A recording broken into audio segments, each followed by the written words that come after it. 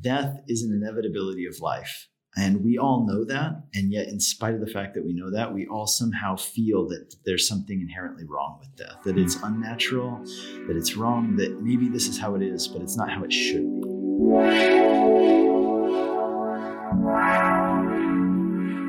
Hey guys, welcome to the Expositors Collective Podcast, episode 100. I'm your host, Mike Neglia, and I want to thank you for listening.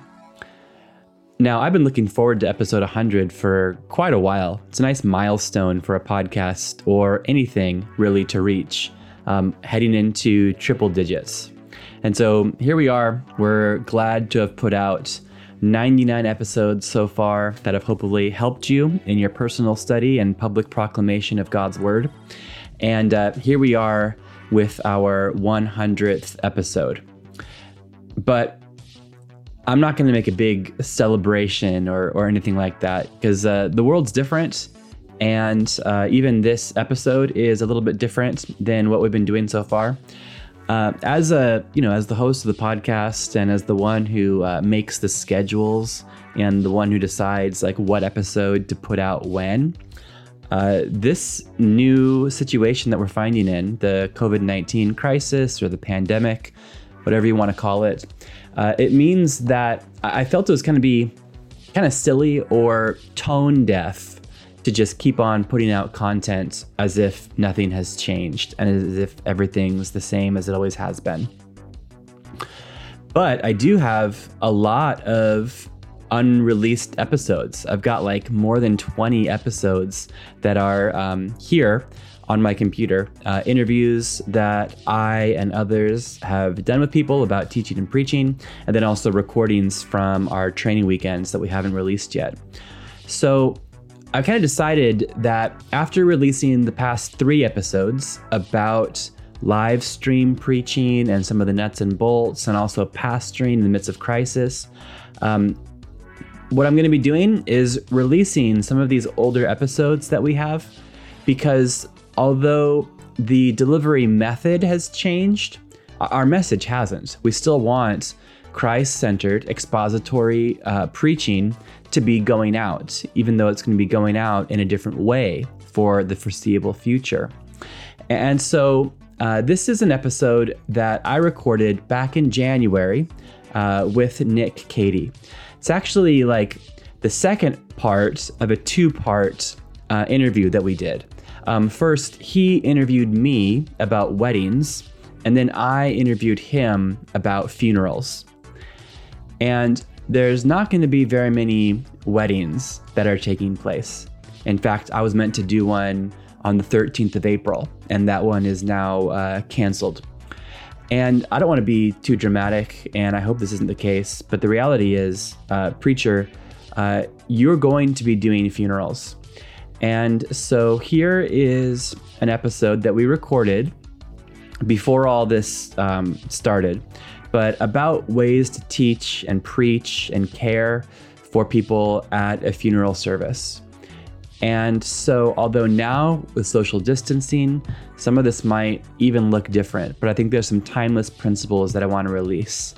So this is the first of the older episodes that I'm releasing into a new world.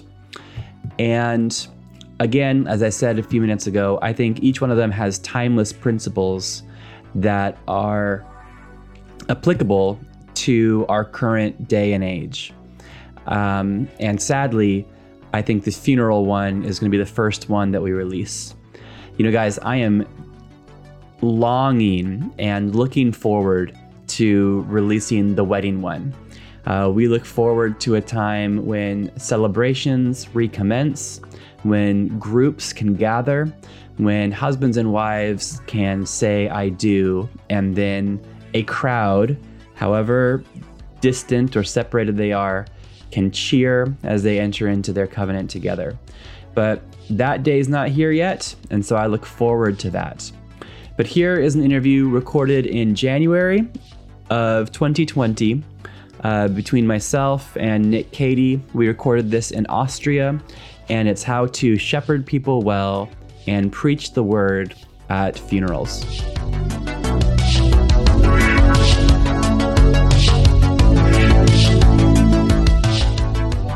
Welcome to the Expositors Collective podcast. Today, we're having a short, focused episode on preaching funerals.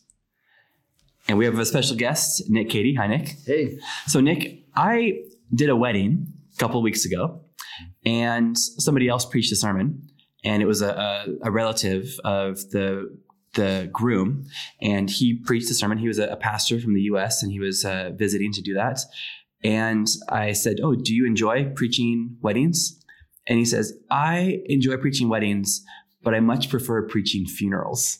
And then he quoted this: "It's better to go to a house of mourning than to go into a house of feasting. For death is the destiny of everyone, and the living should take this to heart." Yeah. I think that's a great point. Yeah.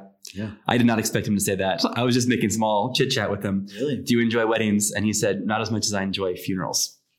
Yeah, I think I share that sentiment a little bit. Really? I wouldn't say I enjoy funerals, but I do think that I value them. Yeah. Yeah, and value the opportunity to preach at them. Yeah, a big reason is because I think at weddings, you're almost like an accessory as a preacher. Yeah. And like you were saying in that episode, it's really not about you. And, you can mess it up. And one of the ways you mess it up is by bringing attention to yourself and saying things that leave people talking about what the preacher said. With a funeral, you want people to leave talking about what the preacher said, because I also think you have their attention, and their attention is hyper-focused on you and what you say, and they're kind of waiting on the edge of their seat to find out what you're going to say. Wow.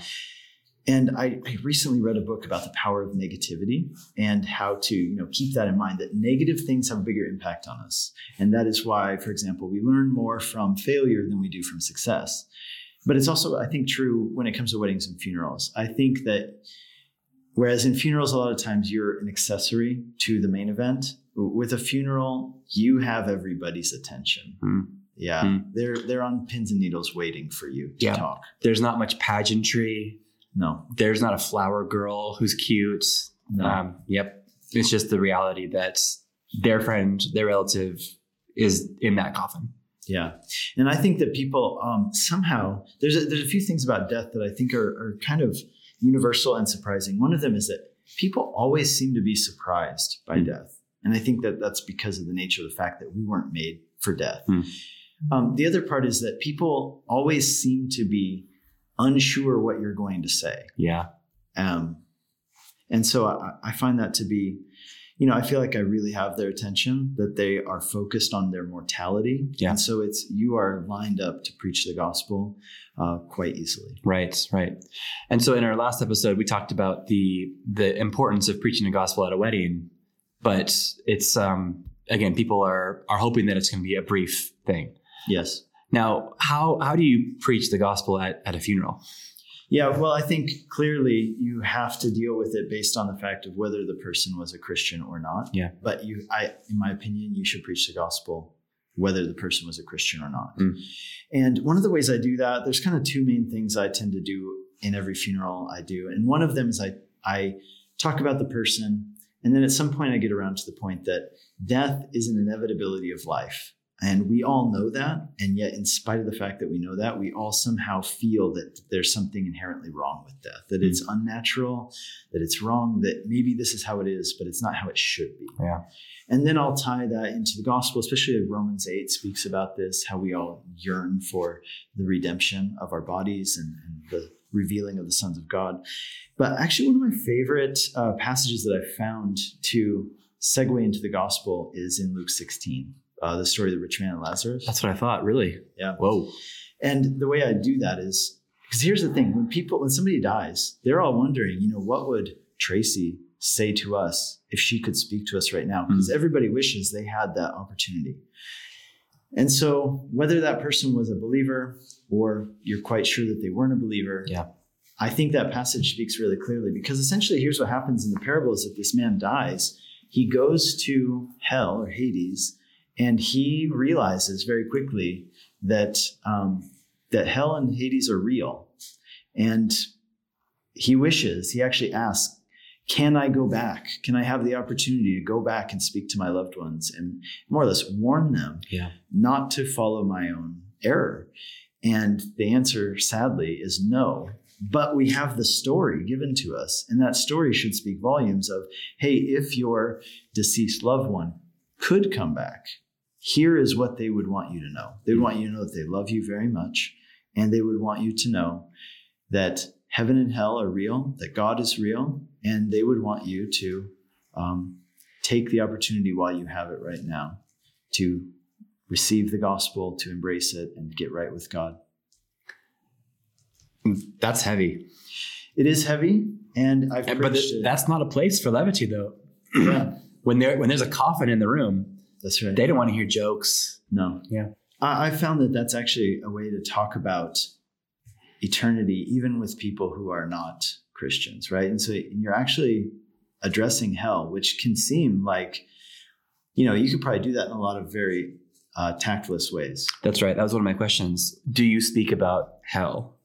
Yeah, I probably would mention it because I would tell that story. Okay. And I do that on purpose because I want people to know, because I need them to know that, look, we can't do anything about the destiny of this person who has passed on, but you can, and they would want you to because they love you. So I would mention it. Oddly enough, I would probably mention it more in the funeral of a person who is a believer. Okay. Because you're quite sure that they are not in hell. As opposed to a person who's not a believer, I would still mention it, but I would make my emphasis more on that heaven is real. And because of what Jesus did, we can be forgiven and redeemed. Wow. Well, and a question is, how do you prepare yourself for this? It's not all about you, but this is a podcast about preachers. Yeah. How do you prepare yourself to do that, to stand in that place and to say those serious words? Well, we just had a friend die recently, unexpectedly, very tragic.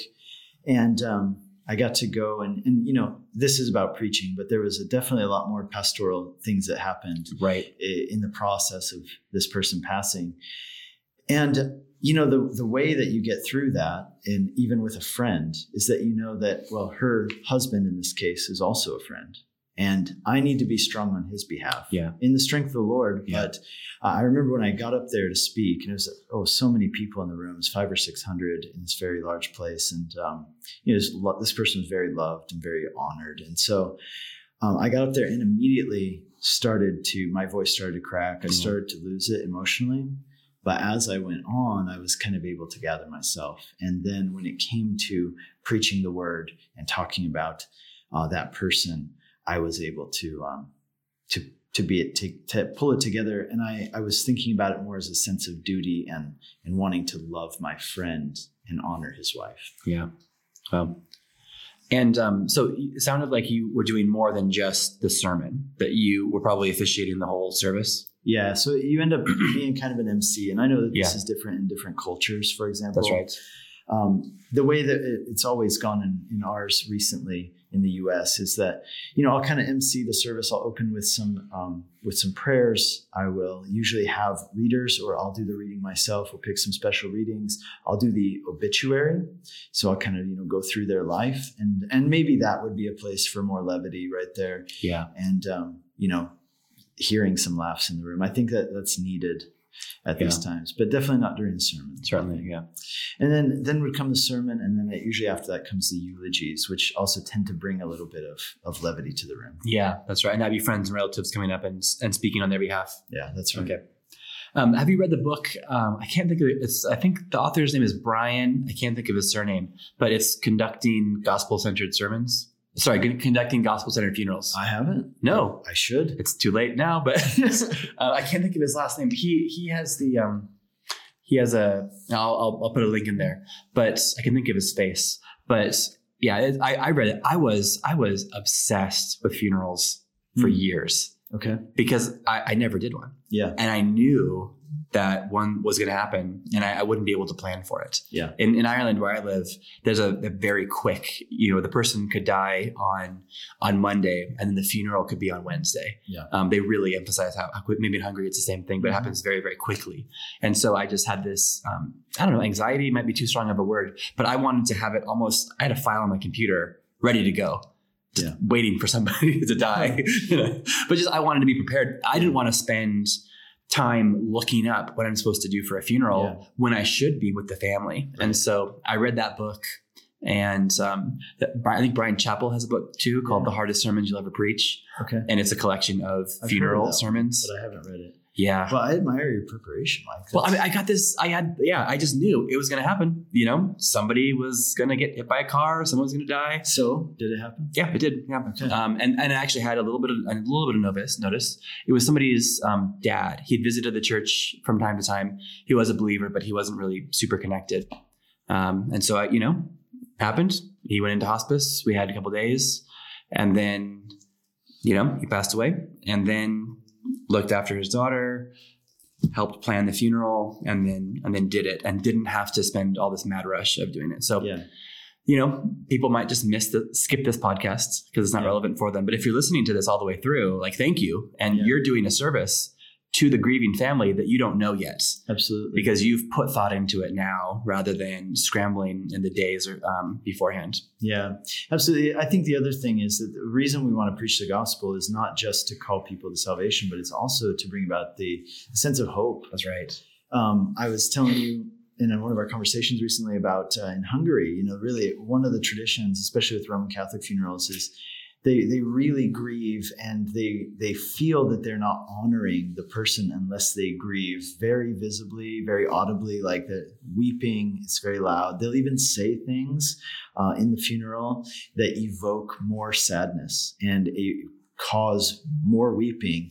And they do this on purpose because they feel that this is how they honor the person. Yeah. You want to say that liturgy again? Yeah. I mean, it was something similar to you will never hold their hand again. They will never touch your face again. You will never see them ever again. And as these things are said, the weeping increases and the crowd, and it's almost like they're trying to evoke more of that. Whereas the gospel is the hope that because of Jesus, we will hold hands again. We will dance again. We will embrace again. And it won't just be ethereal. It will be new bodies. Yeah. And it will be real and tangible. And that is a very real, important hope. And we want to communicate that. Yeah. Yeah, absolutely.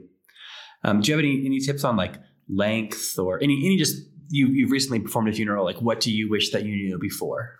Yeah, I feel like with this funeral, I feel like it went really well. But what I've learned up until this point was that keep it really short because this you have people's attention, and almost you don't want to waste it. Yeah. Again, you're not going to be doing an exposition in this case. So I'll quote from the Bible. I most of the time will not give them the address, so to say, of the verses I'm referencing. I'll say the Bible says this, because my goal is to get them the message. And I try to keep my message to 10 to 12 minutes max. Okay.